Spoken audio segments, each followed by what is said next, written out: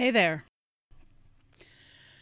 We all know that the last couple of weeks have been interesting, tricky, difficult, hard to watch, hard to feel. And I know everybody is making a statement about this, and I felt like I should say something. And it's hard to know what to say because I am a white woman. I don't have the lived experience of people of color in this country. And, it's really easy, as I think we've probably all noticed over the last couple of years, to sit on the sidelines and think, oh, it'll all go away.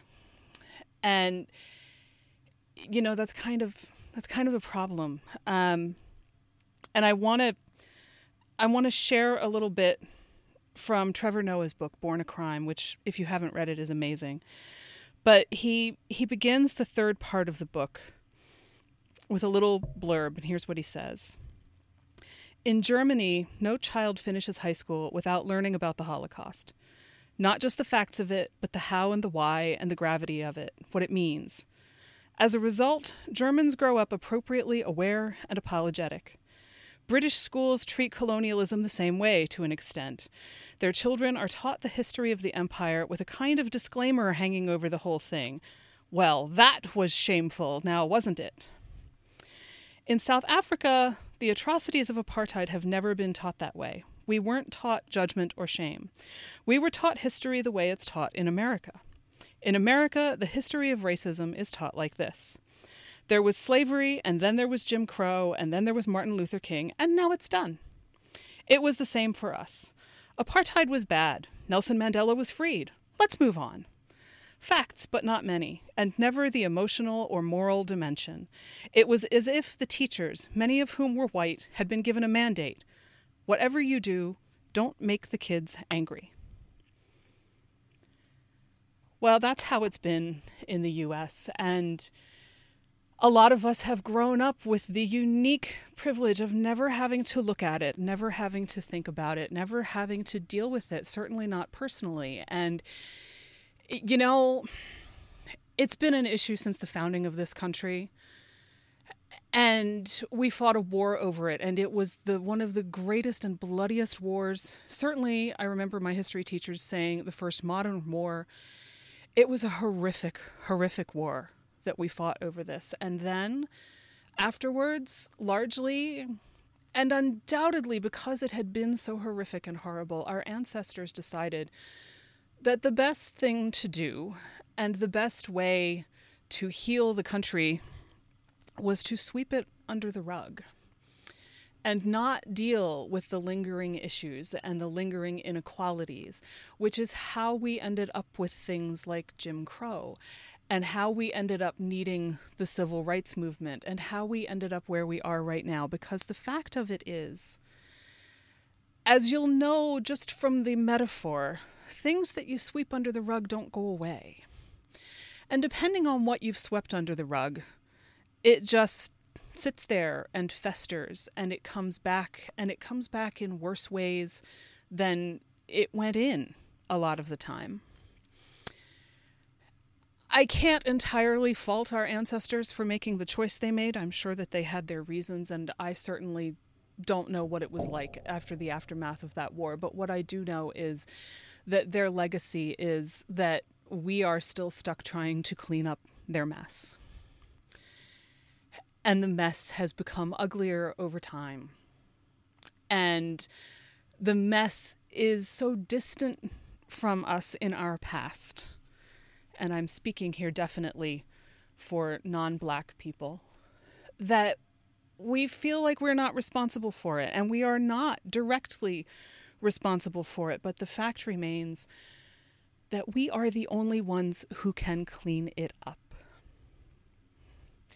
We can curse those folks out for not doing their homework and not doing us the favor and giving us the gift of taking care of it so that we would have a better, more equal, more cohesive society, the kind that we were promised in school as children that we already had. And now we are having to face the fact that that's just not true, and it hasn't ever been true.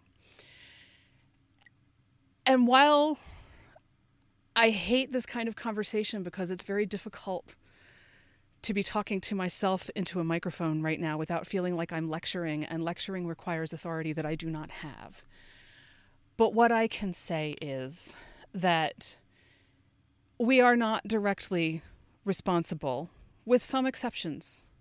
There are still members of the KKK. There are still white supremacist groups. But that's not who I'm talking to. We are not directly responsible for this. But we unconsciously and unknowingly perpetuate it. And that's the problem. When you can be so ignorant of the fact that it exists, you really are left only to be part of the problem. I don't like saying this. It doesn't make me feel good. I know it doesn't feel good to listen to it, but it is the truth. And the only way that we are ever going to solve this problem is for white folks who have never felt the need to do the soul searching and do the reading and the homework and the listening. Oh my God, the listening that we need to do is epic. The only way we are going to fix this is to do our part. Black folks can't do it on their own because the system makes it much more difficult for them to do anything like that. The expectation that they should fix this problem themselves is completely unrealistic. It's like asking the prisoners to solve the problem of guard corruption in the prison. It doesn't work like that. And so I am embarking on a journey of lots of reading, lots of listening, lots of soul searching. And I'm hoping that you'll join me. I'm hoping that you will realize that, you know, Black folks don't want us to feel guilty, and they don't want us to feel shame, as I understand it, because our shame and our guilt doesn't do them any good. What does do them good is if we realize that we can help to dismantle this system. As Angela Davis said, and I'm going to paraphrase because I don't have her quote in front of me, in a racist society, it is not enough just to not be a racist. You must be an active anti-racist. You must stand up in favor of those who are being unfairly judged, persecuted, treated, whenever you see it in whatever way you can. That doesn't mean that you single-handedly take on someone who you know could kill you. It might mean that you call the police. You go back into the store where you just were and you say, something bad is going on out here and we need help. You stay with the victim so that they're not alone if they want you to. There's always something you can do. Maybe it's just recording the incident and reporting it to the local news or the authorities. There is always something you can do. And in 2020, conscience involves doing everything we can. So I hope that you'll join me. There are resources in many, many places, but among them are my bio on Instagram at FYCuriosity. If that list starts to get bigger, I will probably put a page on my website and link to that from my bio just to make things easier to find. But there were many, many things. I have a list of people to follow as a starting point on Instagram in one of my recent posts. There are lots of things that you can do. It's not hard to find resources. It's not hard to find books, especially right now. Everybody wants to sell you one, so they're not hard to find. But that's what I want to say, is we're all in this together, which means we're all learning together. So judging ourselves is not helpful. Learning and doing better is what's helpful, and it's the only thing that's going to change this. It's the only thing that's going to stop it. We may not get the whole way there in our lifetimes, but we won't get anywhere if we don't do anything. And we owe it to our brothers and sisters and to the ideal of liberty and equality that we hold in America. And I know that there are people who listen to this podcast from around the world. I think we can do better no matter where we are, but particularly in America. If we want to be everything we were told we were as kids in school, this is what we've got to do. So I hope you'll join me, and we'll all learn together. And we'll mess up, but we'll pick ourselves up and we'll keep going, and we will learn better.